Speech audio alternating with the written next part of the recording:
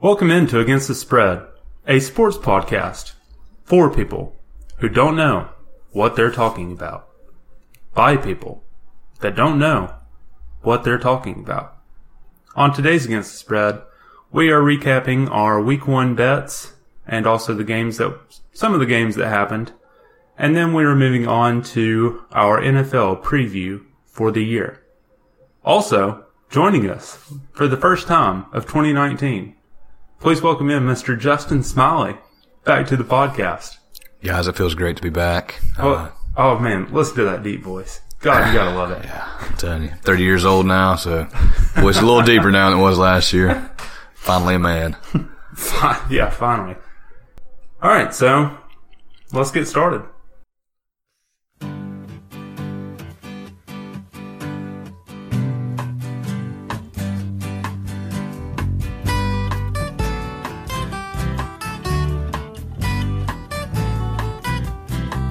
Well, the first days are the hardest days, don't you worry anymore. 'Cause when life looks like easy street, there is danger at your door. Think this through with me, let me know your mind. Whoa, what I want to know is, are you kind? Against the Spread is brought to you by Natural Light Seltzer. Want to mistake people into thinking you're classy while also being the cheapest person at the party? Drink Natural Light Seltzer today at your local grocery store. So, last week, in the surprise of the century, Dylan did better than me and Corey gambling and went 2-0 in his picks. You know, it's just one of those things, I never saw coming. So, I'm just very proud of myself, and I'm hoping that this sets up the path of success for this season. Also, the Bet Your Mortgage Lock of the Week hit. So you guys, if you took out every bit of equity in your home and, invested it into my pick, you are welcome. You can now buy another house. So, What was that pick?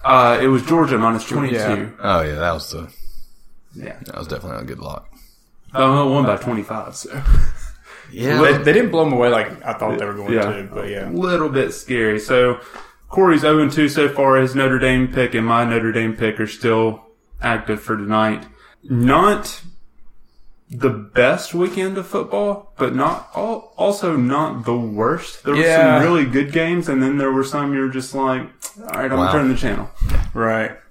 Let's start off early. Let's start off with Clemson game. It was happening as we were recording the last one. You got some of our reactions in the episode. But to me, the story of Clemson is going to be how much can they rely on Travis Etienne throughout the year. Trevor Lawrence showed some signs of potentially maybe trying to fit some stuff in there and being a little overconfident in his arm.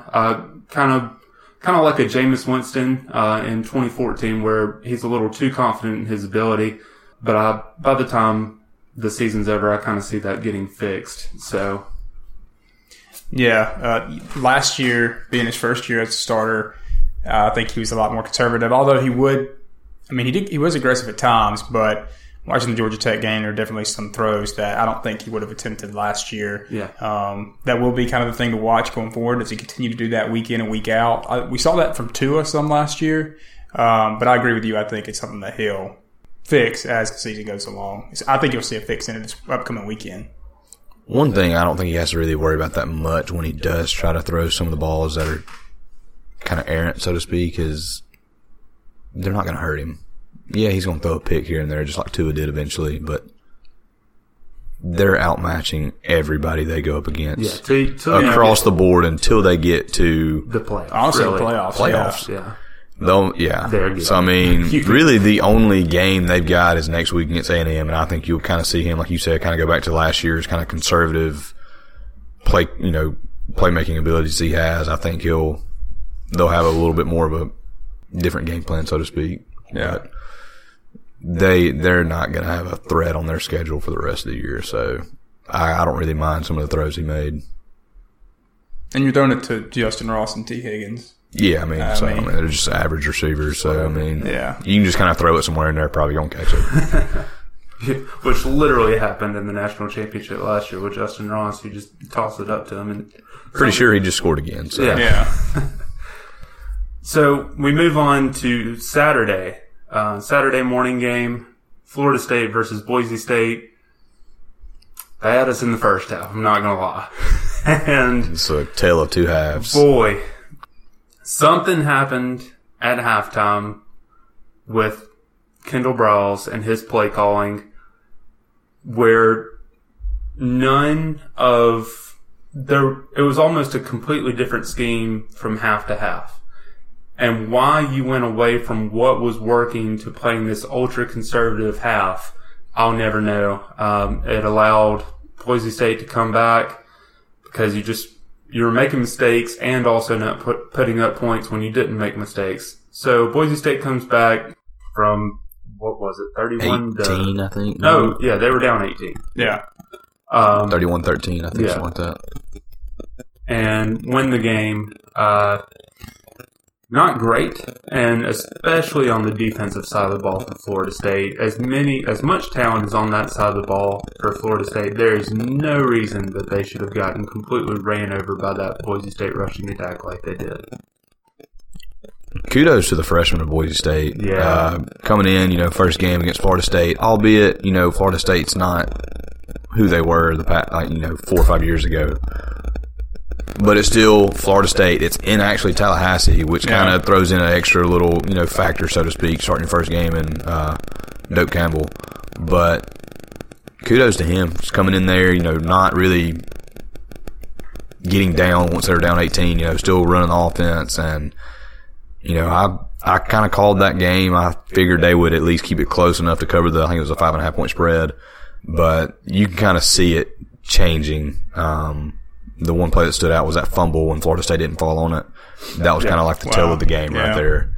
They fall on that. I think that's a game changer really right there. I think that wins the game for them. Moving on now. I really don't want to harp on that one too much. In a roundabout way, can you get any hope from that? In that, I think offensively, right, there's a lot of hope offensively. Defensively, they've got to shore that up. Man, I mean, you just got guys out of position. Looking lost, and when you're in the right position, you just get ran over trying to make a tackle, and you're a former 5-star outside linebacker. And, oh, my God. And let me just say, watching a Florida State football game with Chase is somewhat entertaining, but somewhat sad at the same time. It's like watching a game with him that he has obviously placed a bet on, and it is not going the right way. And then something else happens. He gets excited. He goes through the range of motions like you do watching Marley and me. Well, it's probably the same range of motions that you guys had probably 2013 with Alabama. Because ever since then, you're just like, oh yeah, this is great. you just kind of Really ever since 2008. 2008. Really, 2009, but I'm still counting like the Auburn 2010. The 2010 year was really, it was up and down. yeah, that was up and down year. Ever since then, maybe it's been kind of a coast. Blake Sims 2014 year. Going into that year, I was. Probably. Yeah. Yeah. I didn't really know how it'd be. Well, good segue. Speaking of Alabama, the 42-3 demolition of Duke. If you watched anything past the first quarter, you thought, holy moly, Alabama absolutely destroyed them. If you watched the first quarter, What the crap? yeah, you kind of, Alabama didn't look great. They didn't look bad. They just couldn't score and move the ball, really. So. Offensively, they didn't have any rhythm. Tua, I think, struggled. There were a lot of times throughout the game, but especially the first quarter, where I think he kind of had predestined where he was going to go with the ball before the snap, because there were at least 3 plays I can think of off the top of my head where Waddle, Judy, or Ruggs were wide open going downfield, because Duke, to start the game, was playing man coverage, no over-the-top safety help. Yeah. Those receivers have to get open in that. Well, Yeah. And they were. Yeah. But he's got to see that. Well, here's the thing is Tua has kind of regressed in his ability to go through his reads.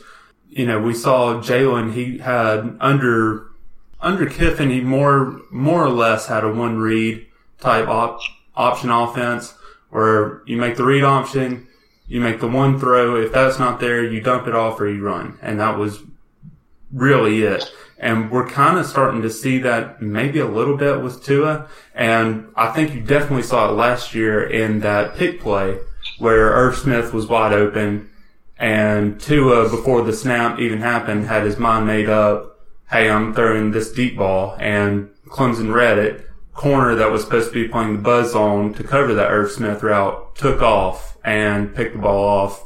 Tua never saw him there because he read the defense as a complete zone, cover 2, and it turned into a cover 3 with that corner hauling butt backwards. It almost seemed to me like, what have you heard Tua say a dozen times over the past 2 weeks? You can't go broke making a profit. I'm going to take what they give me. And it's almost like that's been drilled into his head so much over the offseason. Like, you went for the big play too much. That Tua fought in the Duke game, for the most part, he was looking for the 5-yard throws, and 6-yard throws. Yeah. I mean, how many deep throws did he really have? Not a ton. He didn't try a ton.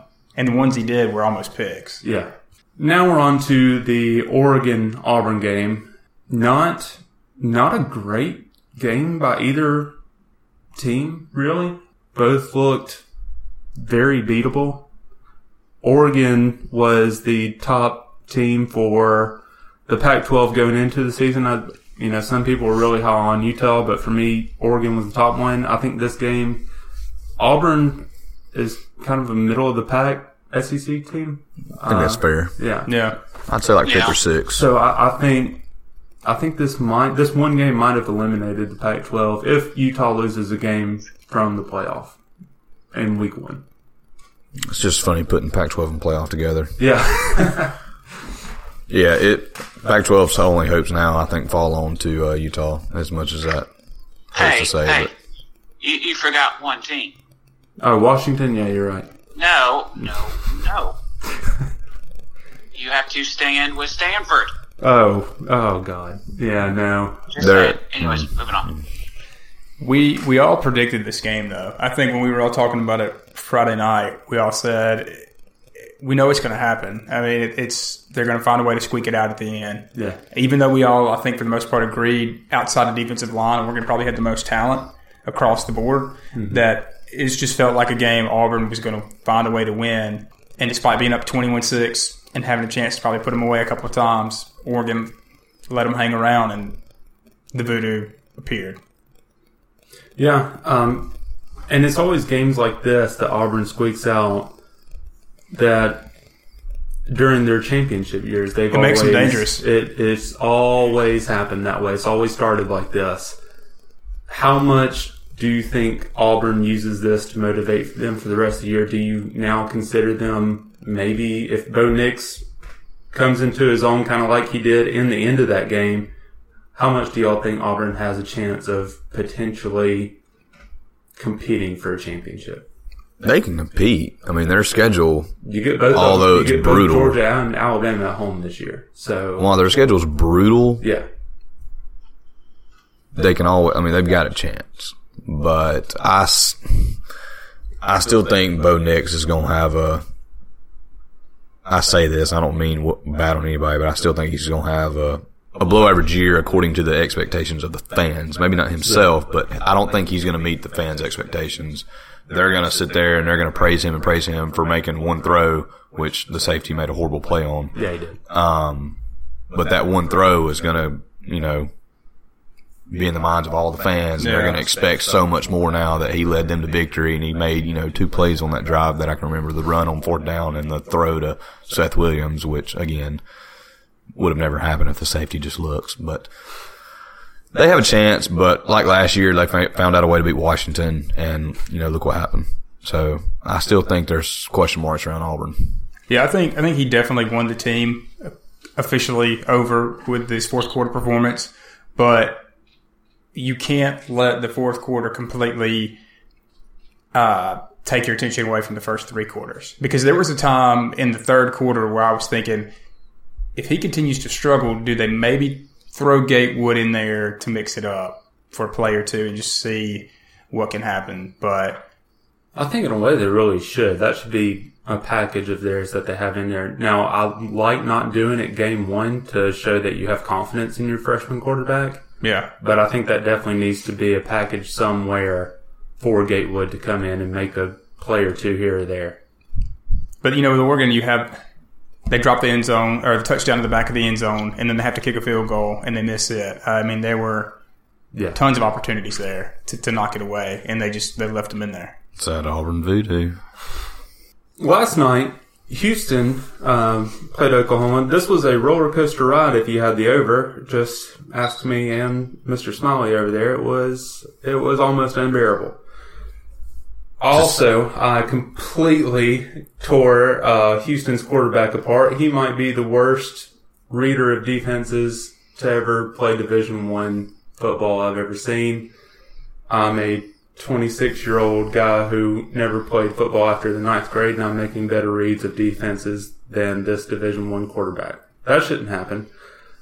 But the real story of the game, Jalen freaking Hurts. Yeah.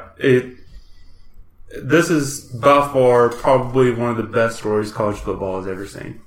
Yeah, I mean, it's a Disney movie waiting to happen.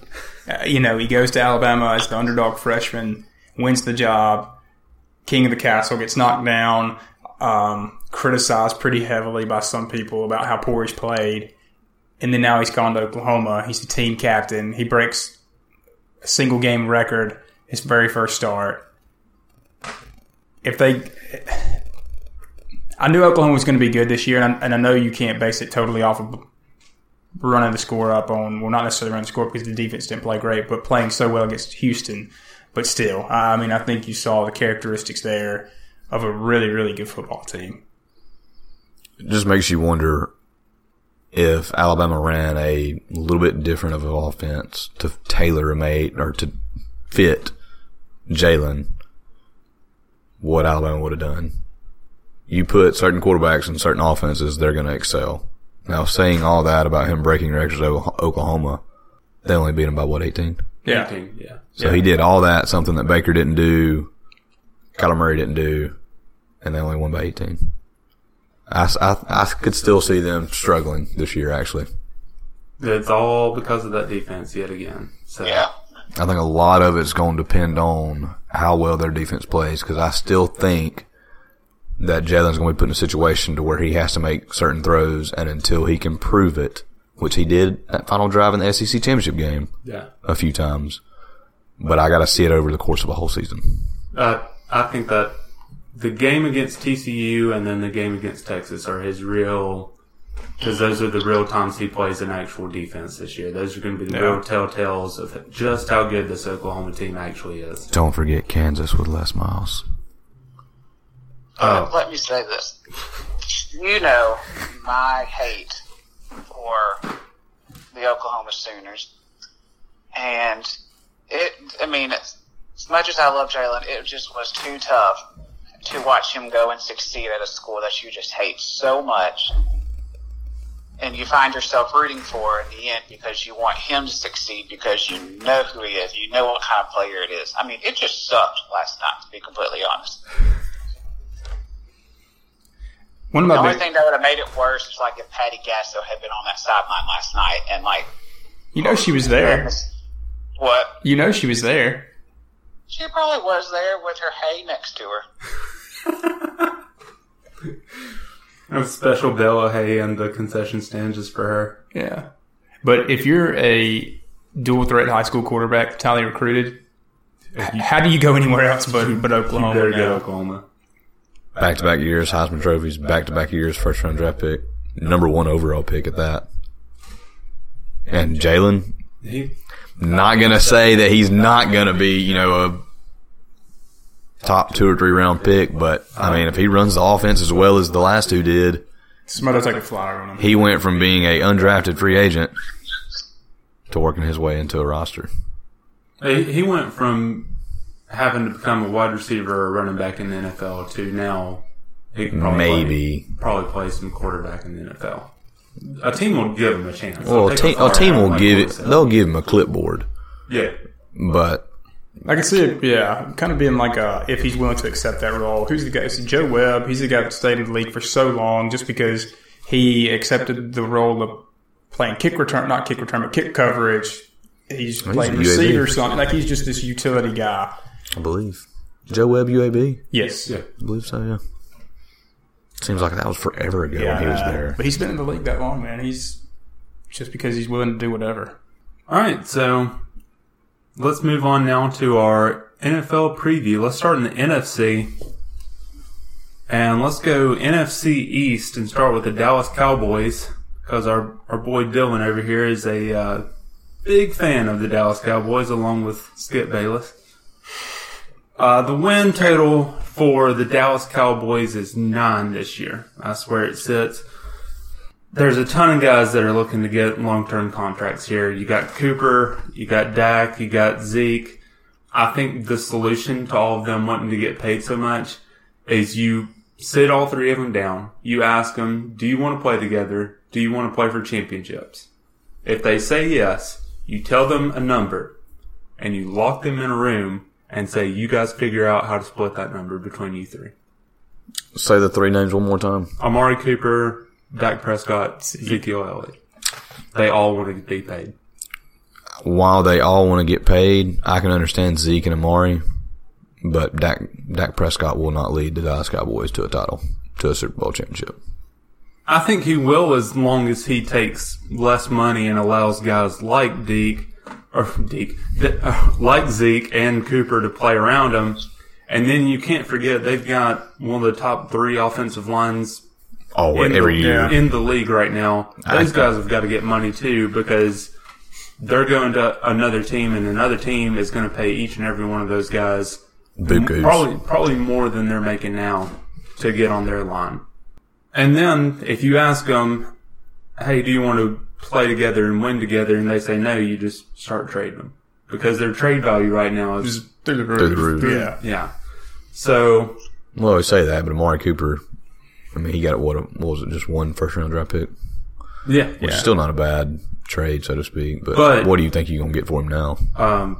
You can probably get a lot, because Dallas was 29th in pass success rate last year before Amari Cooper. After the Amari Cooper trade, they ranked 10th in passing success rate. That's how much of a difference that one player, that one trade made to that team. So I think with that stat, Amari Cooper's value went through the roof just after that. 9 of the 10 wins last year for the Cowboys were by 1 score or less. History tells us that teams with that stat usually slip the following year. So your initial thought is to go with the under on the 9. However, they're playing one of the 10 easiest schedules in the league, so I lean the over at 9 for Dallas here. Is it 9 straight up? Just 9 straight up. I have a feeling I actually want push. I think push. If we can go with push, then I'll say push. Yeah. I think 9's actually dead on with them. Yeah, I agree. Of course, I mean, they should beat the Giants both times. They probably should beat the Redskins, I would say, twice. I think they should win both of those series, both games. Eagles, they might split with the Eagles. So, I mean, there's 5 of them right there. Dylan, do you have anything to say about the Cowboys? Well, what was it, 9 you said? I'm going to go on the over as well. I think the biggest problem with them is the egos. I mean, I really think if you get egos in check, and like you said, if you can get those 3 together, and if they play like they need to, yeah, I would take the over on it. Do you pay next? Do you pay Dak? Do you pay Dak $40 million? Oh, heck no. No, he ain't worth that. He is not worth that. I'm sorry. He's not. You don't have to apologize to me. Apologize to him. You have access to until you can actually prove something, no. I'm sorry. Win a Super Bowl, and then maybe we can talk. If I'm the Cowboys starting today, I'm back channeling and just reaching out to Andrew Luck. Like, hey, how you doing? A month from now, like, hey, how you doing? Well, since the Colts let Andrew Luck keep that money, they still have the rights to him through the remainder of his contract. That's why they let him keep the money. So, Dak should. Well, they offered, or he wants 40, and they're offering how much? They offered 30. Yeah, Which they is offer 30. that's Which is stupid too much. too. Yeah. Like, I wish there was a way I could look up and pull up the top 10 salaried quarterbacks right now. And You know, one of them's Kirk Cousins, and that's the salary that's like adjusted the whole quarterback pay for the league. Is Kirk Cousins is so overpaid that every other quarterback has been like, I'm so much better than him. Exactly. I need that money. and that's all it takes is one contract, and it throws everybody Kills off. the market. But what's worse is he took less money to go to the Vikings. He had a bigger offer from the Jets, but he wanted to win, so he went to the Vikings. Yeah. Why would well, that was before they drafted got Darnold. yeah. All right, let's move on to the Giants. Their win total sits at 6. Aside from Saquon, is there anything offensively to be excited about for this team? If I was a Giants fan, I'd be excited to see Daniel Jones. Yes. If you decided to Now, put Eli on the bench. Outside of that, no. there's a fun prop bet out there that sits at 4.5, and it's the number of starts for Daniel Jones this year. I might take the over. It should be over. I honestly think they need to roll him out week 1 and let him sink or swim, because you know what you have with Eli. You know he doesn't have the arm anymore. His arm strength isn't there. His decision making has never been the best, and he just had probably one of the top, if not the top, one of the top 3 wide receivers in the league, and he couldn't get him the ball even though he was constantly open. He would consistently miss him. Corey Coleman's out for the year. Golden Tate's suspended. They got rid of some of the offensive linemen on already a bad offensive line, and I just don't know. Like, to me, you need to get rid of Eli, get rid of his contract, rebuild with the offensive line to get Saquon some holes, and just start Daniel Jones. Just start the kid and build. Well, he would give your team so much more energy and enthusiasm because you know what you're going to get with Eli. One thing, though, that I don't think we've seen yet, if I have, please correct me on this, but we're in the age of player empowerment and players making business decisions about themselves. When are you going to see a guy like Saquon say, okay, if we're tanking, I'm just going to sit out the rest of the year because I'm not going to waste my prime playing for a 4-win team? Or do you think that that's something that you will never really run into? I mean, I don't think Saquon would do that necessarily. I think it's happened before. I think there have been injuries to guys that have been made to seem worse than what they were, and guys just sat out the rest of the year. Yeah. So, I think that kind of in a way happened with Devontae Freeman last year with the Falcons. For sure. He probably could have come back for the second half. At that point, Atlanta made the smart decision to just sit him the rest of the way.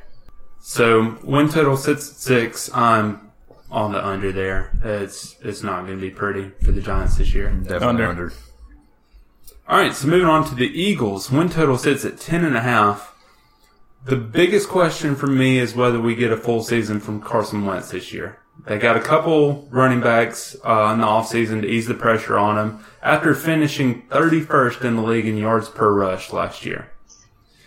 With the talent and health on the O-line last year, that number really should have been way better. They returned them all this year, but they stalled in the red zone last year, only scoring touchdowns on 59% of their trips to the red zone.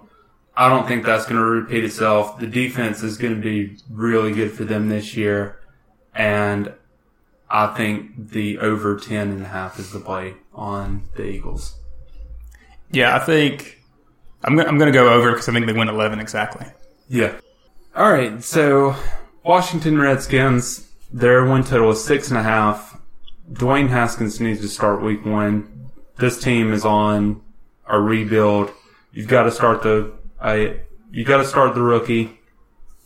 They don't have any legitimate receivers around him.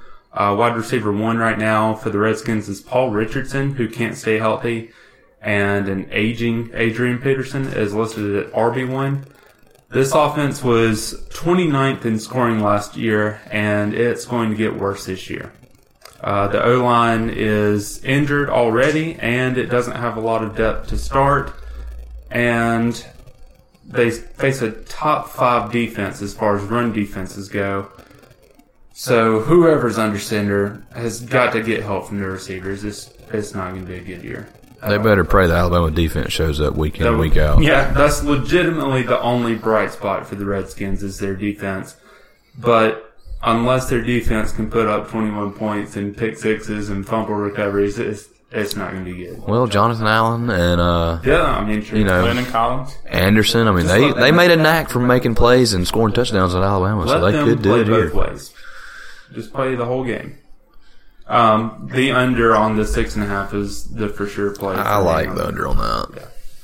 I said they win 7. It's going to be the Trail of Tears for them this year. Oh no! I go. Wow. I'm sorry, you don't have to put that in there. I'm going to. We're going to lose. I say 7. I think they go over barely. Oh, you think so? I think they beat the Giants twice. I think they split with the Cowboys. That's 3, and I think they find 4 more. Cowboys are good for a letdown every year, at least one. That's true. Yeah. And it's probably going to be like a Sunday night in D.C. All right. So the final standings for me in this division, I have the Eagles winning, Cowboys coming in second, Giants, then the Redskins.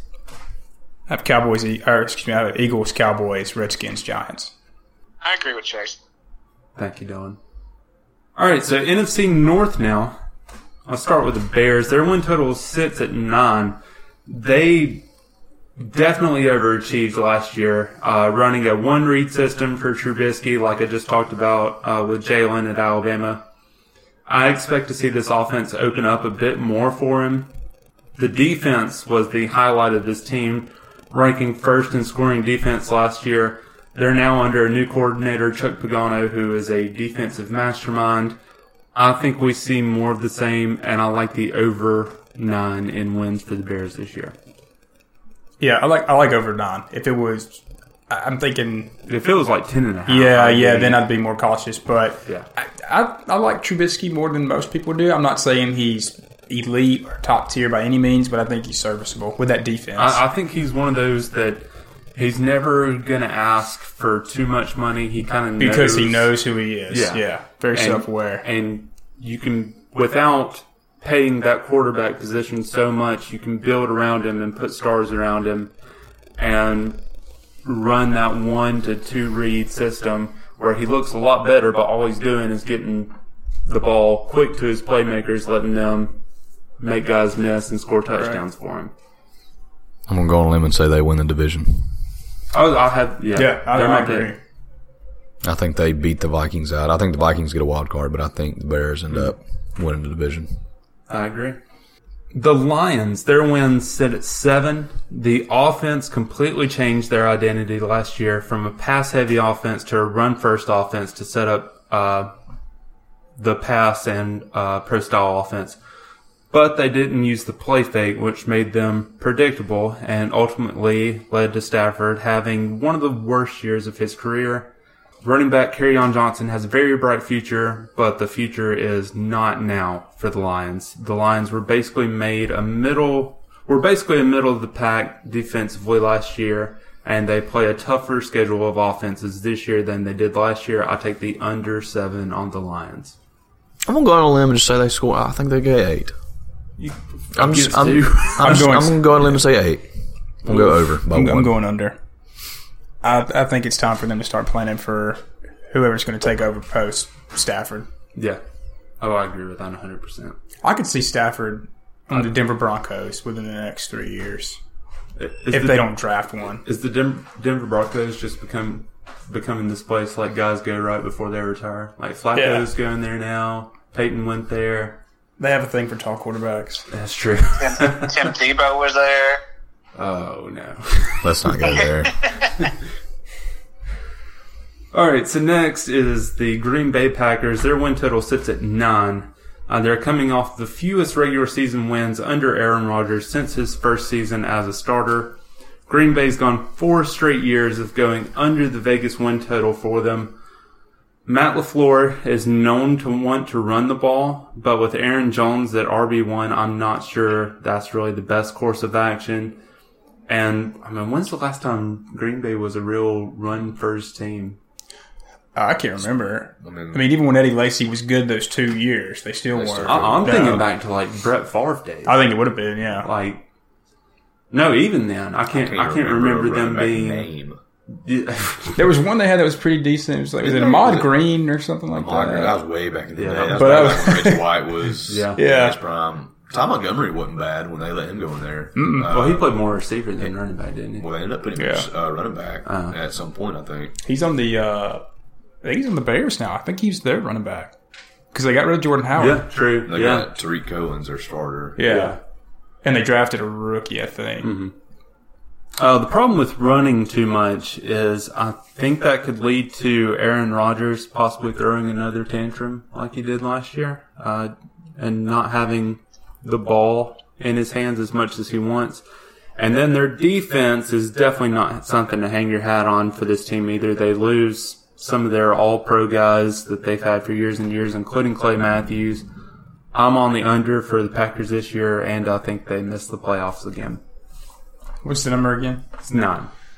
I think they go under. I think they get 8. Yeah. So I'm going to go under. So on to the Vikings. Their win total sits at 9. Kirk Cousins is your quarterback. You're not winning a Super Bowl. And the Bears defense probably gives him nightmares every single night.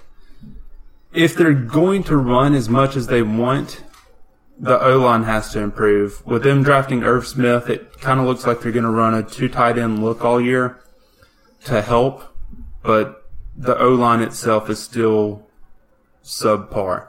The defense returns 10 starters, and the secondary finally looks healthy there. I think that's the one of the bright spots for them.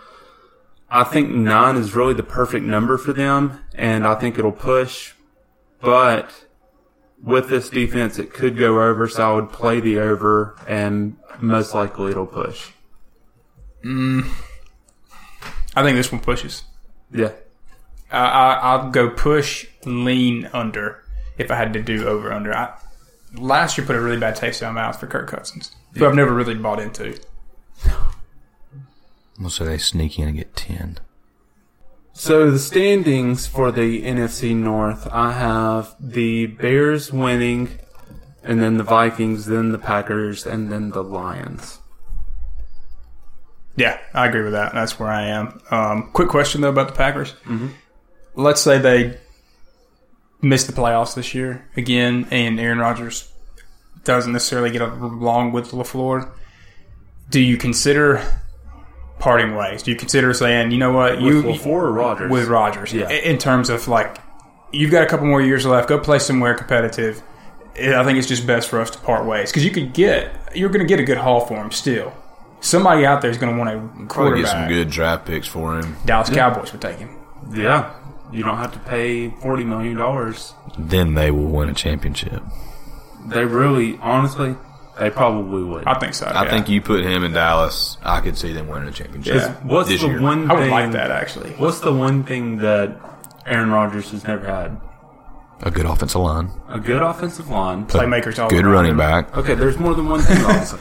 Yeah, you're right. A good running back. A good running back good running who can back. catch passes and make plays after he catches those passes. And you pay Zeke, let Dak walk, bring in Aaron Rodgers, you're winning the Super Bowl. Or you're at least one of the top favorites. You may not have a first-round pick for the next 3 years, but it's worth it if you win the Super Bowl. Yeah, it's always worth it. It's all about the championships. Winning a championship erases everything. Like Cleveland, they couldn't be happier, and they're going to be in turmoil for the next century in the NBA. But by God, they won a championship, Yeah. so they're happy. Yeah. All right, in the NFC South, we'll start off with the Falcons and Corey's beloved team. Jeez. The win total sits at 8.5. They were bitten hard by the injury bug last year. They make some good signings on the O-line and draft picks there as well. Dirk Cutter returns as OC. He's my pick to be the next USC head coach, as we discussed in the last episode. And his scheme really fits Matt Ryan and those wide receivers way better than Sark's ever could hope to, because Sark is one of the worst offensive coordinators I've ever seen. And Yeah. there's really, even in this Alabama game, it's you throw it short and you just let your playmakers play, which works at Alabama, but it doesn't work in the NFL No. at all. And it really might not work with Alabama when they get to these tougher defenses like Auburn or like Clemson. LSU If they, or- yeah.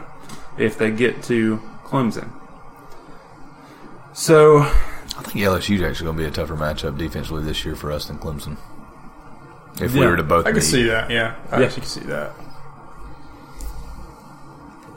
this is really the last year for Atlanta, in my mind, with the Matt Ryan, Julio Jones, Devontae Freeman kind of trio of them being good, all three of them at the same time. 13 of Atlanta's 16 games are in a dome this year. Matt Ryan's stats in a dome versus outside are Night and day. unbelievably better. The offense should be really good this year. The problem I have is Dan Quinn. Dan Quinn was brought in to fix the Atlanta defense. The best years that the Atlanta defense have had is because of Kyle Shanahan's offense and because the defense wasn't on the field. So last year they were 31st in defensive efficiency and have finished below average in every year of Dan Quinn's tenure. This should be a Super Bowl team with this offense, but with this defense, I see another playoff sitting at home. Take the under on the 8.5 for the Falcons. Corey, before you start, I know this is your expertise in the Falcons, so to speak, but this is my hot take preseason. Before it starts, Falcons start off the year 6-0, make it into the playoffs, have an outside shot at getting into the Super Bowl. Playoffs? I hope you're right. No. I hope you're right. No, fam. I hate to spoil it. I actually do go with the over. If their defense was healthy last year, they were going to be in the playoff mix. What gives me some hope is the Buccaneers are going to be tanking, or you would hope that they are. God, I hope I don't know we'll that get there. Panthers, it's going to all depend on Cam Newton and his health. Saints are obviously going to be the best team in the division, but I think they go over. I think they win 9 games, maybe 10, and I think they're in the mix for one of those last few wild card spots. But, decisions were made during the draft. You need a defensive lineman, deepest defensive lineman draft class in probably 2 decades, and you draft 2 offensive linemen, so you're tied up contractually with your money, so you can't sign a big free agent while your opponents did. But I think the Bucks might trade Vita Vea too. we'll give you Tack McKinley. Yeah. Well, yeah, we don't need a defensive lineman. Please don't give us one. We have more than we need. All right. Just one quick thing while I looked it up. We talk about Atlanta's defense. Yeah. Their defense really was not that bad. They ranked 31st in defensive efficiency last year. The talent's not bad if they stay the healthy. talent isn't bad. Yeah. It's their scheme and the actual, putting it to the field. The talent is there. Yeah. 6-0, they make it to the Super Bowl. I hope you're right. Put it on the board. Put it on the board. All right, the Panthers. They'll lose first game. Yeah. Who did they open with? Vikings Oh. in Minnesota. Oh, not good, Jim. Alexa, change my bet. 5-1. No, I'm sticking with it. 6-0, and I say they got an outside shot of sneaking into the Super Bowl. After week 2, 4-2. 3-3.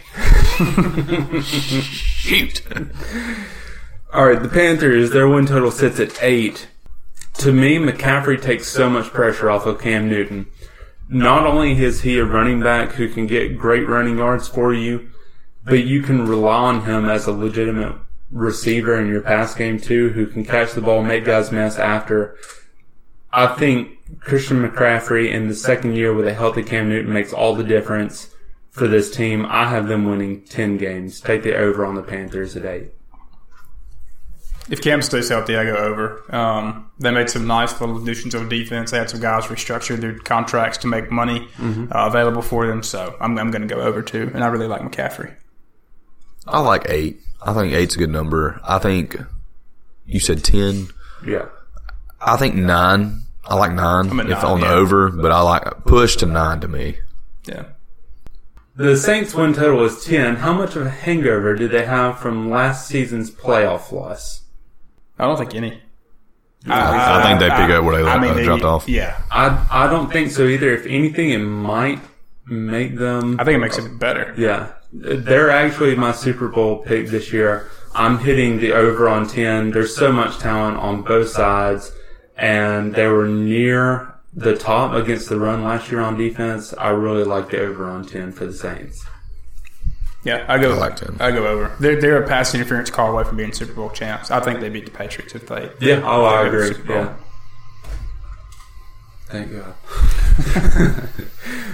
Thank God for the future bet. Fighting times, man. Fighting times. Yeah. I was at church too during that game. I couldn't even during the Super Bowl. I couldn't even. That was an awesome day because I went 4 for 4 that day on the spread and the points. All right, Buccaneers win total was 6.5. This is my Bet Your Mortgage lock of the year on the under here. As a fan, I would be 100% fine with them going 2-14. However, Bruce Arians comes in. Him and Jameis are potentially a match made in heaven, unfortunately. Both are risk it to get the biscuit offensive guys. They love going downfield. And if it works, they could really hit off a few wins in a row and get hot. But if it goes bad and we see the Jameis that we know and love in the NFL where he's constantly throwing the ball downfield, I think his pass completion rate on throws, what was it? On throws of 25 yards or more, his pass completion rate is like 29%. Wow. And he throws way more interceptions than touchdowns. So, could go really bad. If it goes really bad, it could turn into being something really good. Tank for Tua, baby. Let's go. The defense was the worst in the league last year, and with new defensive coordinator Todd Bowles, they're moving to a 3-4 base. It's going to take some time for the guys to get adjusted to that. I know they've all played football their entire life, but it still takes time to adjust to a completely new scheme. Unfortunately, it's just not going to be good. So, bet the under on 6.5 for the Bucs. Yeah, I'll lean under on that, especially if they start out the gate struggling. Then I think that's when you've got to pack it in. Yeah. And officially go all out tank mode. Gosh, I hope they just... It's the first 4 games to me, because if you make it through the first 4, you're 3-1. You almost feel obligated to try to make a run for it. Yeah. But if you're 2-2, especially 1-3, I think there's not a question what you've got to do. So the standings in this division, I have the Saints winning, followed by the Panthers. Who's that? The Panthers, then the Falcons, and then the Buccaneers coming in last. I hope. I got the Falcons winning the division, with the Saints coming in second. All right. Let's move on to the NFC West. The Cardinals win total sits at 5.5. In all honesty, this is the one team I have no clue what to do with. If you're really betting, don't touch this number. There's a new coach, new system, new quarterback. You don't know what to expect. I have no clue how any of it will work. They are projected, however, to be one of the top 5 worst defensives in the league. With that, I would lean under, but I'm not touching it. So Kyler Murray cannot leave college with an awful defense to get to the pros and expect to have a decent defense. Yeah. He still has a sucky defense. Man. And then Cliff Kingsbury also has a sucky defense. Yeah. That seems to fall away. Well, I go under. I think they win 5 exactly. Yeah, I don't know what to expect. I think Kyler's on... I think he's going to do well. It's kind of like Baker. He's going to start off well, but I'm eager to see how defenses adjust to...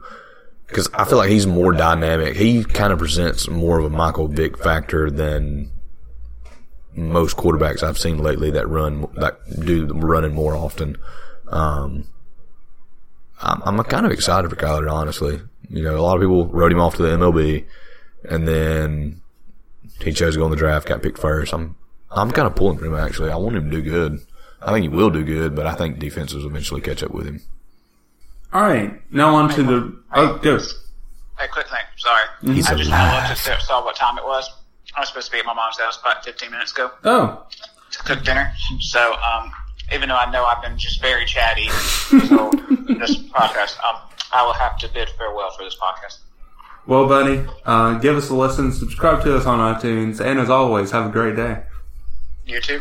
I didn't know he was still alive. I didn't either, honestly. All right, so the Rams, the win total was 10. Do you guys think Belichick might have laid the framework to stop McVay's offense? In some ways, yes, but in other ways, I think he may have just made McVay a better coach. Yeah, that's a good way to spin it. It makes me wonder if getting to the Super Bowl, if it might, that being in that environment, maybe kind of not handcuffed him on what he wanted to do on offense, but was a little bit more conservative, so to speak. Just kind of feel each other out for a while. Mm-hmm. Well, and they were in a tough spot because you've got Todd Gurley, who nobody really knows what the heck is going on with him, but we know he's not 100%. Mm-hmm. And then you've got a quarterback, Jared Goff, who's formidable, but you probably don't trust in the Super Bowl enough to tailor your game plan around him slinging the ball across the field. Here's the real problem with Goff. You're replacing 2 all-pro guys on the offensive line with second-year guys that you drafted in 2018. If those guys aren't as good as the guys they're replacing, which they're probably not going to be in their second year, you could probably get Goff pressured a lot. When Goff is pressured, he only completes 43% of his passes. See, with me with Goff, he is a less athletic, better arm talent Mitch Trubisky. Yes. I think they're not that far apart from each other. This Rams defense, to me, besides Aaron Donald, is kind of starting to age around him. They regressed last year, and now they bring in guys that are past their prime again, including Clay Matthews. Aaron Donald is the best player in the league, in my opinion, but he can't do it alone. I think 10 is really the right number for them, but I'll lean under if I have to play it one way or another. 10 feels right. I lean 11. I actually think they'll cover 2. I like 11 on that.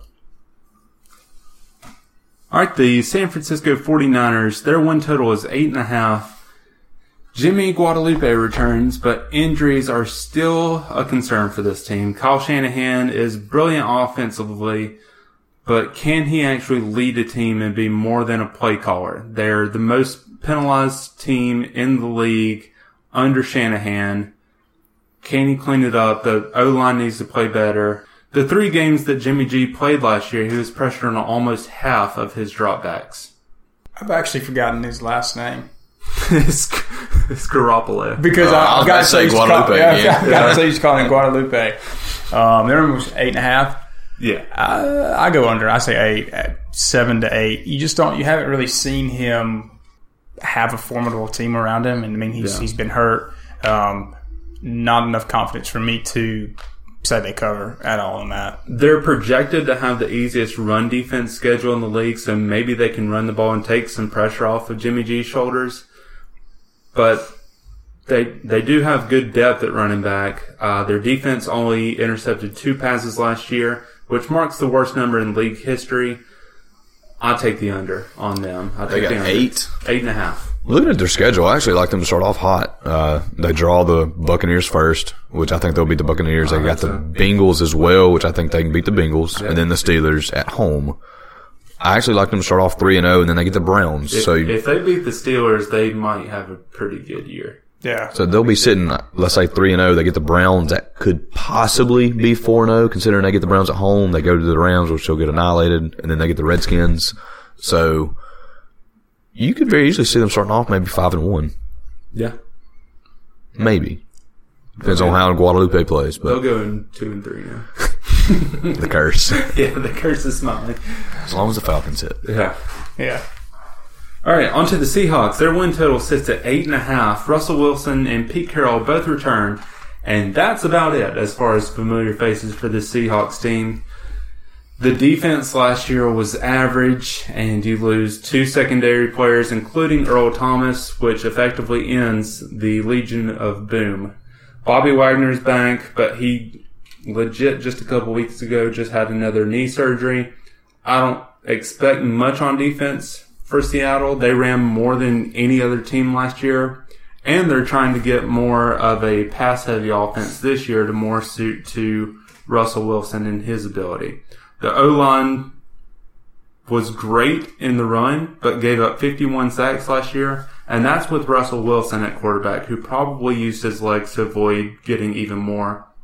They made a couple changes, bringing in a new O-line coach, and everything preseason has kind of seemed good in that regard. So I would lean for the over on 8.5 for the Seahawks. Yeah, and I'll lean over, especially with them adding Clowney to the defensive side of the ball. Yeah. That'll give them another motor for the line there. And I don't know, if you're talking about Pete Carroll and Russell Wilson, you can't ever really count them out to me. Now, they're not great. They're not. I wouldn't have them in my top tier for Super Bowl contenders, but All the Hall of Famers, though. they're dangerous. I don't really have much to say about the Seahawks. I think Seahawks, I keep remembering the teams that are defensively just suffocating everybody. And it's over the past, 3-4 years, it's just slowly declined. And Russell Wilson, he's not getting any younger. I mean, he's slowly getting that stage where you don't really see him as tucking the ball and running as much anymore. Yeah. So I'm eager to see how they do that. Really, to me, I don't even know if they've got any playmakers for him. You got Tyler Lockett, that's about it. And then If Chris maybe Carson if going. DK Metcalf. Yeah. He's a beast. No, he just looks like a beast. We don't know if he's actually a Right. beast at wide receiver yet. So the standings have the Rams winning, followed by the Seahawks, then the Cardinals, then the 49ers. I think I'd put the 49ers above the what'd you say, Cardinals. Yeah. I think they're pretty even with each other. I think just the experience of quarterback, I think that's going to put 49ers above them. Maybe even if it's just a game. I agree with Smiley. All right, so on to the AFC. In the AFC East, we'll start with the Patriots. Their win total sits at 11.5. Life without the Brady Gronk connection. What do you think that looks like? I really don't know. I mean, It's going to be weird, but I kind of forgot the times Gronk was on the team for New England last year, minus the playoffs. Yeah. There's been a lot of years where he's missed more games than he's played. So it's really not something we haven't seen before. But Brady was just so much better with Gronk on the field Yeah. that going a full season without him is really going to be something to see. didn't they sign like 2 or 3 tight ends in the offseason? Yeah. And they've already cut like 2 of them or something. Yeah. And I really, for the life of me, outside of the 2 years, I think it was 2 years that he had Randy Moss, I want to see him have that stud Pro Bowl receiver. Well, he gets Josh Gordon for a full year this year. Maybe. But it's not the same Josh Gordon of Stay off the weed. the Browns. You're talking like a Julio and Antonio Brown. Basically, even yeah, Amari like a Cooper. top 3 or 4 actually receiver in the league, which, I mean, Gordon could be that. Yeah. And I hope he is because he's on my fantasy team. But I would love to see him have that Randy Moss again. He's done so much with what to me seems like less in terms of popularity, so to speak. And it's amazing what he's accomplished with what he's had. This year they play the second easiest schedule of pass defenses. So with their O-line, I expect to see a lot of short screen-type passes, kind of like you see with Alabama now, just get the ball in the playmaker's hands. Especially with an aging Brady, you don't want him taking shots, so get the ball out quick. Josh Gordon is back and adds another great weapon for Brady to throw to. After holding the Rams to 3 points, there shouldn't be much to worry about on that side of the ball, but last year they finished 30th in sack rate, so they have to do better about getting to the quarterback. They draft Chase Winovich, bring in Jamie Collins and Michael Bennett to help bolster that pass rush. I actually take the over on 11.5 to the Patriots. Yeah, I take the over too. And a lot of that has to do with their division. Dolphins are going to be tanking. Bills don't seem to be making any improvements. Jets are going to be better, but not, I don't think. I think they split with the Jets this year. So, but not in the terms of competing for the division or anything like that. Right. But Yeah. and then they've also added N'Keal Henry from Arizona State. I know he's injured. Maybe can join them a month or so into the season. But yeah, I'm going to go over. I think they win 12. Yeah, I wouldn't be surprised if they win 13. Yeah. I could see 13-3 and maybe even 14-2. I don't know. Ooh. I mean, 16-0. Let's just get. now they'll go like 9-7. Yeah, Yeah. for sure. All right, so on to the Jets. Their win total sits at 7.5. They bring in Le'Veon Bell and Jamison Crowder, and a lot of people are very high on Darnold in his second year. Jets were third worst in third down distance to go last year. The O-line gets bolstered to help the run game to lessen those third down to go distances. Y'all just go. We talking about the Jets here? Oh, we're talking about the Jets. Yep. Oh, man, go Le'Veon Bell. I'm eager to see what he does. He missed a whole year. Yeah, so he's going to be that, that bell cow that are going to hand him the ball probably 20 times a game and try to take a little bit of pressure off Sam Darnold. Yeah, the defense added C.J. Mosley this year, and they really seem to be trending upward after finishing 21st in overall efficiency last year. I'll take the over on 7.5 for the Jets. Yeah, I go over. I think they'll be in the wild card mix. I love the Mosley addition. One of the best middle linebackers in the league. Well, I read a thing. And he's quietly one of the best, too. Nobody really talks about it, but he is really... Just shows up, goes to work. Yeah. Well, I read a thing they were talking... I think it was... maybe Adam Schefter, maybe Phil Yates. It was one of those two. And they asked coaching staffs across the NFL what was the biggest free agent signing anonymously, so they didn't have their name attached to it. And he said when he asked, he was expecting OBJ being traded or Antonio Brown or something like that, and they said the majority was C.J. Mosley to the Jets. Yeah. Which is crazy that the Ravens let him basically walk. That's a heck of a steal for the Jets. I mean, it's one of the best young linebackers in the league, and you've got him for a solid another, 4 or 5 years in his prime, if not more. All right, so on to the Bills. Did I say I took the over? Yeah. Okay, good. All right, so on to the Bills. Their win total is 7.5. Year 2 of Josh Allen. The Bills get some skill guys in there to help him out. They just need to be less predictable on offense. There were certain downs where you were like, okay, they're going to run with Josh Allen. It's definite run here. The defense has been the one constant for this team. They're going to be really good defensively this year. So I'll take the over on the Bills at 7.5 as well. I'll lean. God, see, that's a great number because I'm torn between 7 or 8. Yeah.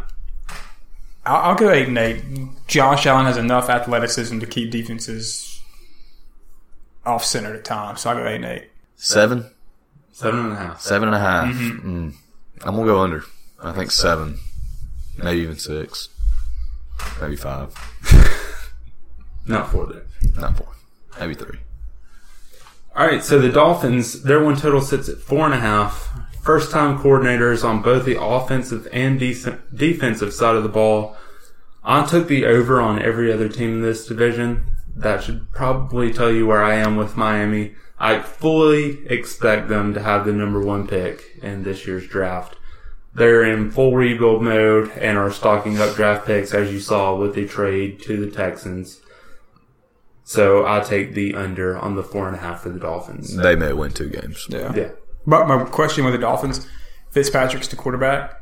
Is he the better quarterback? Did he beat Rosen out? Or does that mean Rosen's the better quarterback, but because they're in tank mode, they want Fitzpatrick? Fitz is going to start? Yeah, Fitz is Oh, yeah, they'll win 3 games. But it'll probably be the first 3. Yeah, They'll probably start. He'll get real hot. Yeah. He'll start real hot. Man, and then he he'll was just look awful. He was the fantasy point leaders for the first 3 weeks last year. First month of the season, yeah. Man, he's killing it. And I picked him up, and That's what it was. You picked him up. All right, so the standings, I have the Patriots winning, followed by the Jets, and then the Bills, and then the Dolphins. I like that. Yeah, I like that. I agree. All right, AFC North, the Browns, their win total is 9. Under Kitchens, this offense is going to be dynamic. OBJ comes in, finally has a QB who isn't past his prime, who I believe can get him the ball and will get him the ball. The defense has plenty of stars, including Myles Garrett. Cleveland loves to blitz, and last year they didn't have the secondary to back the blitz. They had Greedy Williams, and they'll play a top 10 schedule of easiest offenses this season. I take the over 9 on the Browns, and good gosh, look at them. The Browns are going to be in the playoffs again. Playoffs? The Browns and playoffs? I know. God, what is the world coming to? 9 games. That's Yeah. the over-under. That's the over Yeah. under for the Man, Browns. Vegas, what are you doing? What do they see? No, I agree. Their offense is going to be one of the most dynamic offenses, I think, in terms of production. I think they're going to light it up this year. I think you're going to see Baker just doing his thing like he did at Oklahoma. I mean, you got Landry, Odell, you got Nick Chubb.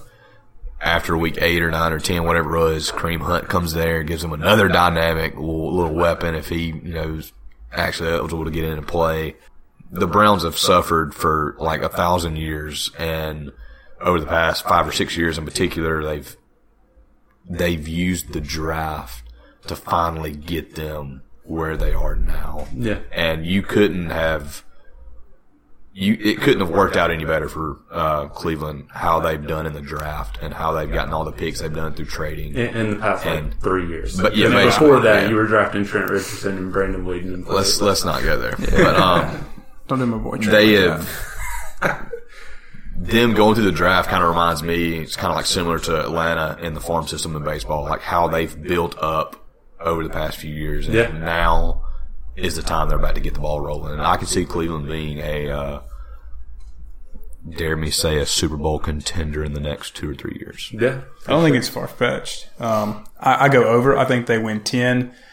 I think they win game 10 in week 17, and that's what wins in the division. Because I think going into the last week, there's going to be a path that the Steelers could somehow win the division possibly. I think it's a situation where it's like one's going to win the division and one's going to be in the wild card. I think they get win 10. We win number 10 in week 17, and they win the division that week too. Browns in playoffs. That just sounds so weird.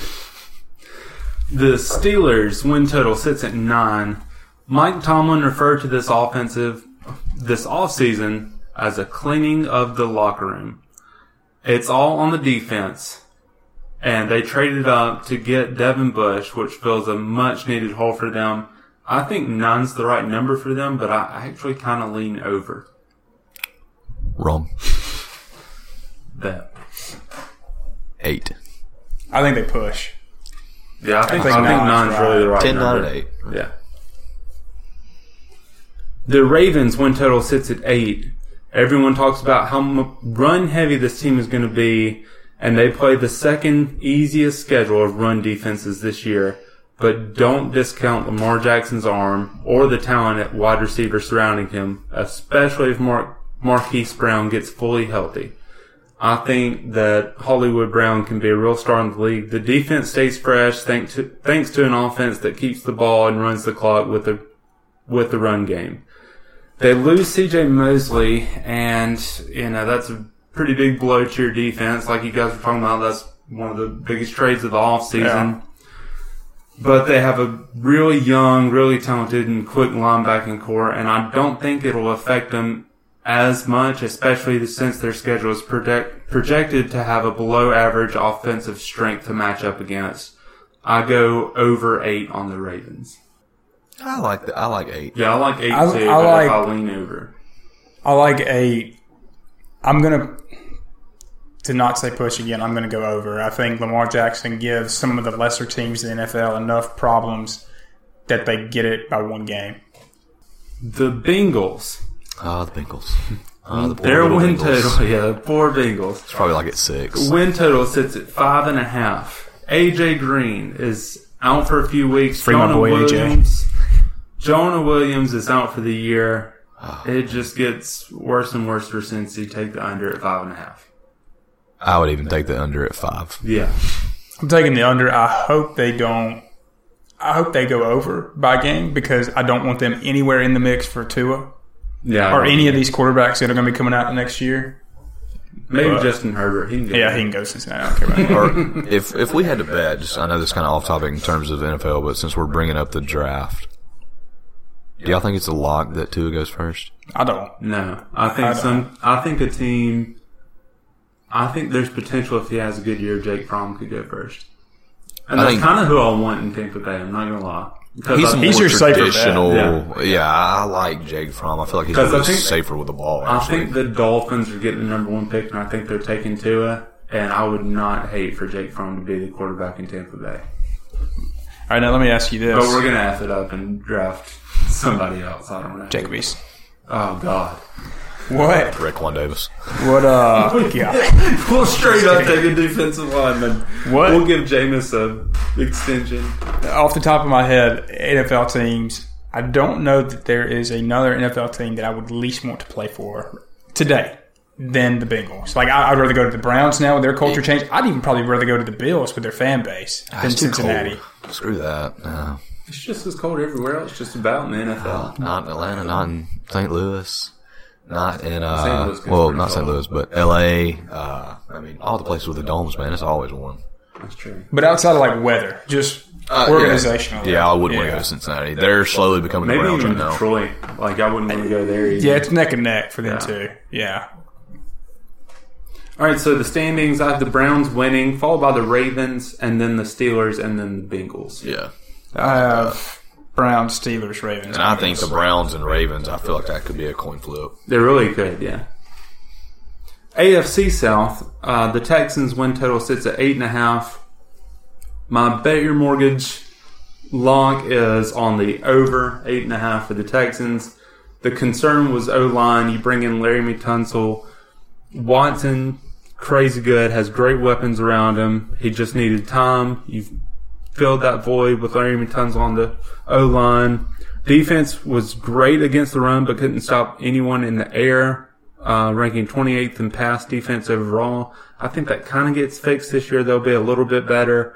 I'll take the over 8.5. Over. I'm thinking more like 10 or 11. Yeah. All right, the Colts win total sits at 7.5. Weapons are all around this offense. They have a good O-line. These guys should have been Super Bowl competitors. And then your franchise quarterback, Andrew Luck, retires. Jacoby Brissett is not a franchise quarterback. Correct. I do think, based on where they could end up in the draft, they could potentially get Jake Fromm. This defense is going to be potentially great this year. I still hit the under because of Jacoby Brissett, but I would really stay away from this. What's the line? 7.5. Holy crap, under. I just I don't think they've got the offense to compete. They have the weapons. It's just the quarterback. Again, I don't think they have the weapons Okay. to get there. They'll go 10-6. I think they go 7 on the dot. I think they start off hot because I think they're going to rally behind Jacoby Brissett. I thought you were about to say Andrew Luck. No, I mean they're going to rally behind Jacoby Brissett, win a couple games, and then they'll struggle, go below 500 after about the first month. 5-12. Well, 5-12 is not possible. 5-11. 5-11. All right. Unless, I mean, you could make So- a wild card run or win the division at 5-11. You know, I mean, you're not going to because the Texans are there, but yeah. Anything's possible. Jaguars, their win total is 8. Nick Foles, he's there to stay. They have a defense. I believe Jaguars are a playoff team. Take the over 8 on Jacksonville. Yeah, I like over 8. Finally, some stability at quarterback for them. I definitely think over 8. I like that. I like them covering 8. Tennessee Titans, their win total is 7.5. Just take the under. I'm not even. Yeah, I'm not a big fan of the Titans this year, mainly because of Mariota. Another team that not many people are talking enough about getting in the quarterback mix. So the standings, I have the Texans winning, followed by the Jaguars, then the Colts, and then the Titans. I just hope Derrick Henry has a good year. This being his first year of actually being the guy. Over under Derrick Henry, 850 yards. For the season? Yeah. I go way over. over. I go over. Does he get 1,200? Yeah. Yeah, he'll put around I there. think your numbers should probably be around 1,450 to 1,500. Because he's the guy. They don't really have anything wide receiver wise. You're going to be very run heavy, and you really don't know if That's what Mariota's going to be healthy. that's what concerns me is them. I think they will be run heavy, and I feel like everybody's Teams will going to be adjust keying to in it. on it. All right, so the AFC West, the Broncos, their win total was 7.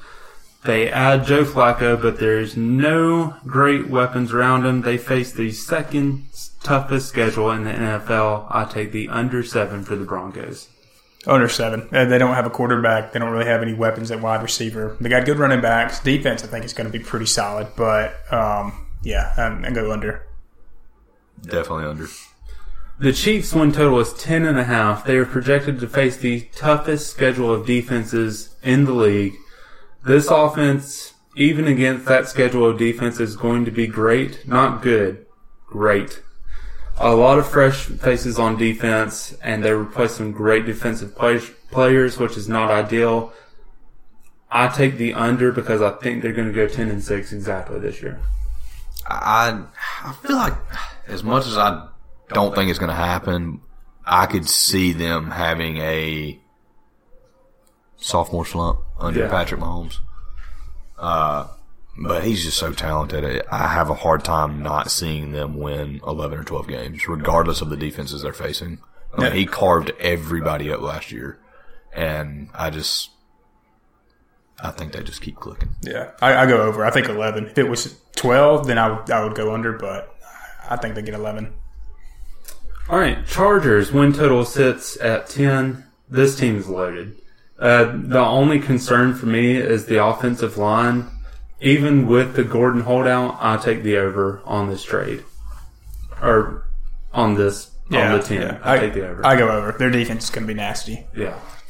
The Raiders win total sits at 6. I don't care about any offseason additions. I don't care about anything. I have zero faith in this team on both sides of the ball. Take the under 6 on the Raiders. I think they win 7 games. I'm going to go over, but barely. I like 6. I think 6 is a safe, good number, obviously, because Vegas says so. And they're pretty right. They're usually right. Yeah. More than they're wrong. They're probably right 55 to 60% of the time, it seems like. Yeah. If not, somewhere around that neighborhood. I like 6. I think 6 is a good bet. I'm eager to see the Carr to Brown, assuming Brown gets the right helmet. I'm ready to see what the offense can look like. I'm ready to see what Josh Jacobs can look like and how they utilize him. So, in this division, I have the Chargers winning, followed by the Chiefs, and then the Broncos, and then the Raiders. It just sucks to be Yeah, I'll agree with that. It sucks for the Raiders because of the division they're in. I mean, they're never going to win the division. They might go 1-7 in the division. And that's probably a home win against the Broncos. Yeah. So, that is our NFL. Oh, wait, let's move on. Who's your Super Bowl picks for this year? First time in a long time, back-to-back, I'm going with the Patriots. Yeah. That's mine. Or that's who I had the Saints facing. I have the Saints winning, but I have Saints versus Patriots this year. Falcons versus Patriots. I believe. It's a rematch. Dylan stands with Stanford, and you're standing with the Falcons. Hey, they got to be good one year. They were, and then they blew a 28-3 lead. I'm going to go, Pats, Saints win like 35-27, somewhere in there. Interesting. Drew Brees retires. So I still feel like Brees has like 3 more years in him. I think he does too. Yeah. The only way he would retire is if he just had this desire to end on a Super Bowl. Patriots win. Does Tom Brady walk?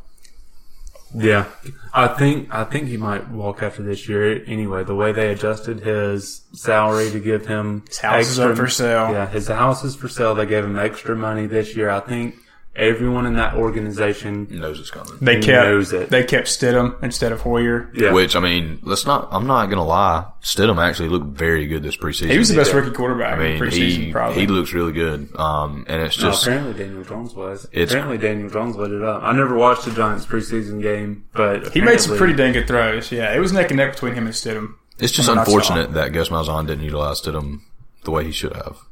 Well, he never will. Like, he has to have this Bo Nix, Joey Gatewood type runner quarterback. If he would embrace the Lincoln Riley philosophy, Auburn would be legit. Yeah. And the thing is, I think Bo Nix would be a better quarterback at Alabama than he will be at Auburn. Yeah. Yeah, I agree with that. And even if he didn't have the receivers Alabama has right now, I think Gus is just a quarterback killer. Yeah, And I hate that. Malzahn is here all 3/maybe 4 years of Bo Nix's career, this is the first time we're going to see just how good of a quarterback developer Gus Malzahn is, because we haven't seen it up till now. And it makes you wonder, since we're on that topic real quick, Gatewood was a redshirted last year. Yeah. So he had a whole year in the program and then another, fall or summer, he had a summer, fall camp, off season. Bo Nix comes in. I don't think he came in early. I think he came in the summer. I don't know. I'll have to look at it again, but it makes you wonder either Bo Nix is that good or Gatewood is just messed it up somehow. That bad. Yeah. Because at one point during that game, you're sitting there thinking he's got to change quarterbacks, and he never did. So it makes you wonder if he's just sink or swim with Bo Nix right now. Because Bo Nix just saved him. Like I said the other night, he just saved Gus a week's worth of hate mail. Yeah. And he might have kind of, sort of, maybe just saved the season with that one throw. I think I don't think that's a stretch. All right, so let's move on to our bets of the week. I did all three of mine in college football this week. I've got first Army versus Michigan.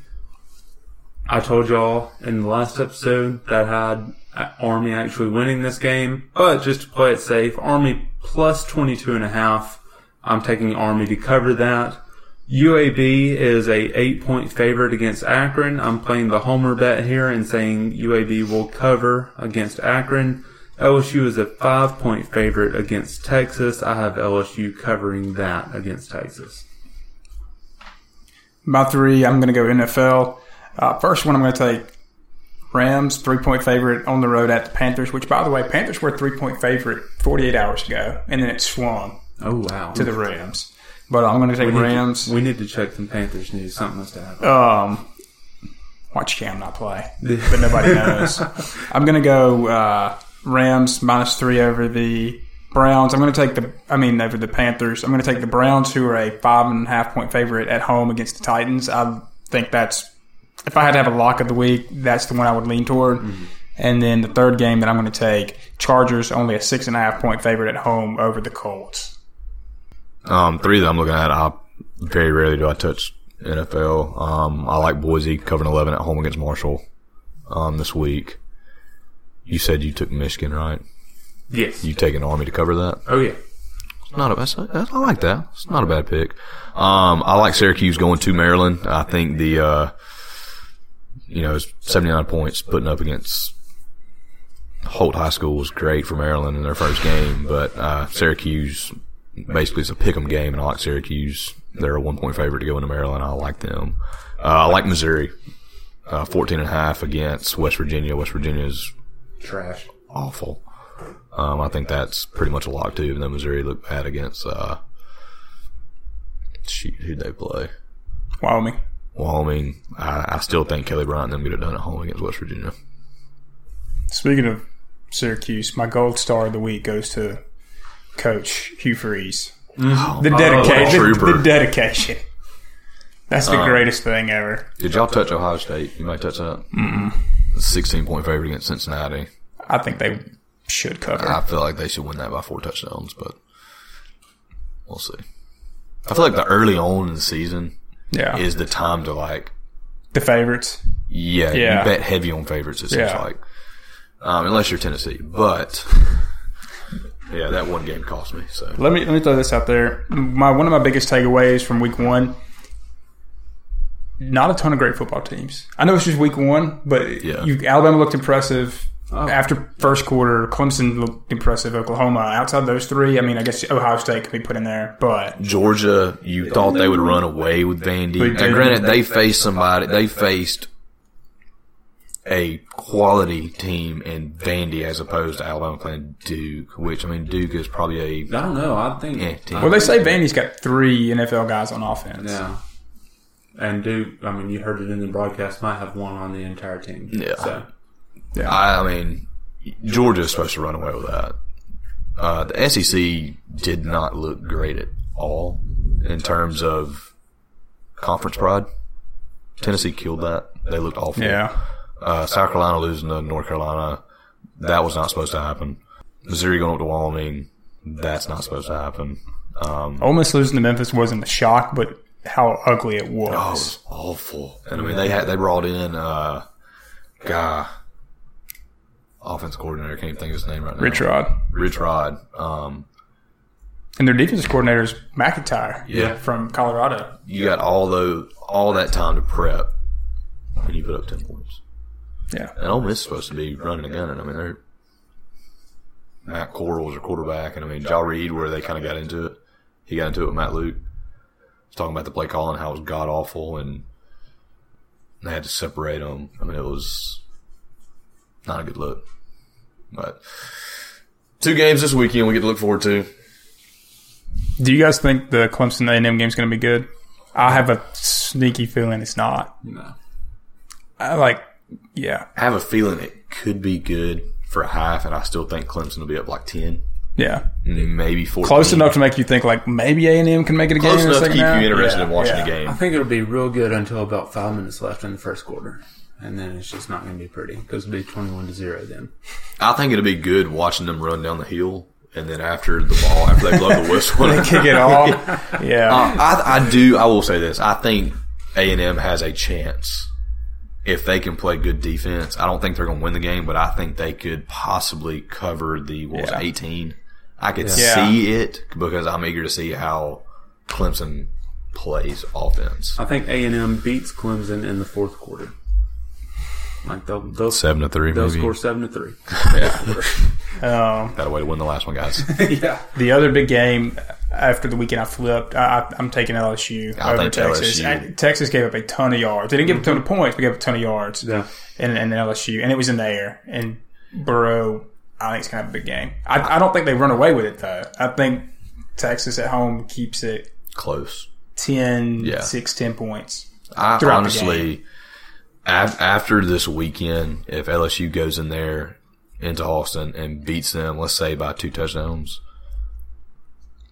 it would not shock me at all if we have a 11-1 LSU team and a 13-0 Alabama team make it to the playoffs. Yeah. And I think that'd be the right move. I think even let's say Georgia goes undefeated, which they play. And then they lose to Alabama. Georgia doesn't play LSU this year. They don't. So let's say you get a 2-12-0 Alabama and Georgia and 11-1. The good thing LSU. about that is LSU and Georgia will have common opponents. That way you can see you'll have the Alabama in common, then you'll have the Auburn in common. Who's Georgia get out of the way? And They then you have A&M. the Florida in common and A&M. A&M. So you can really compare and contrast the two teams and see which one is more deserving Well, to get in. And then outside of that, LSU will have the game at Texas. That in this scenario they've won. Mm-hmm. Georgia will have the game against Notre Dame, which in this scenario they'll win. Which I think Yeah, LSU going into Texas would look better. I agree. Obviously. Yeah. I agree. It should. The only reason I don't think it might not would be if Texas were to lose 2 or 3 games after that. Oh, I think Texas might go Which 9-3 Notre this Dame, year. I don't know what their schedule. 8-4 maybe. Yeah, I don't know. I could see Texas. I mean, if they lose LSU, I still think they lose Oklahoma. They may lose one more, but they probably should be favored in the rest of their games. They'll be favored. I think maybe Oklahoma State is another team that could potentially get Sneak in up. there. And Well, I sneak really up. thought Iowa State was going to be a dark horse contender for the Big 12 until they, Wrong. you know, they pretty much, if it's not for Brock Purdy diving in for the ball right there at the goal line, you know, that ball game's over.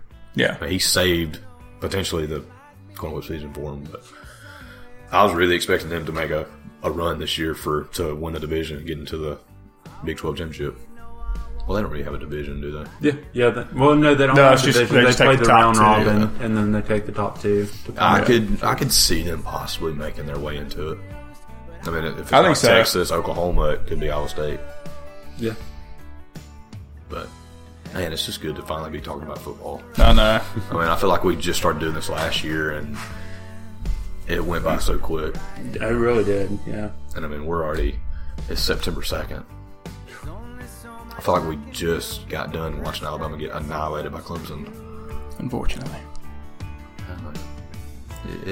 Sometimes it takes a butt whooping to build character back up and get your mind straight. But All right. Well, thanks for joining us for this episode of Against the Spread. Like us on Facebook, follow us on Twitter, follow us on Spreaker, subscribe to us on iTunes, and as always, have a great day. As far as I'm concerned, without an open mind, you're never gonna learn. Maybe someday when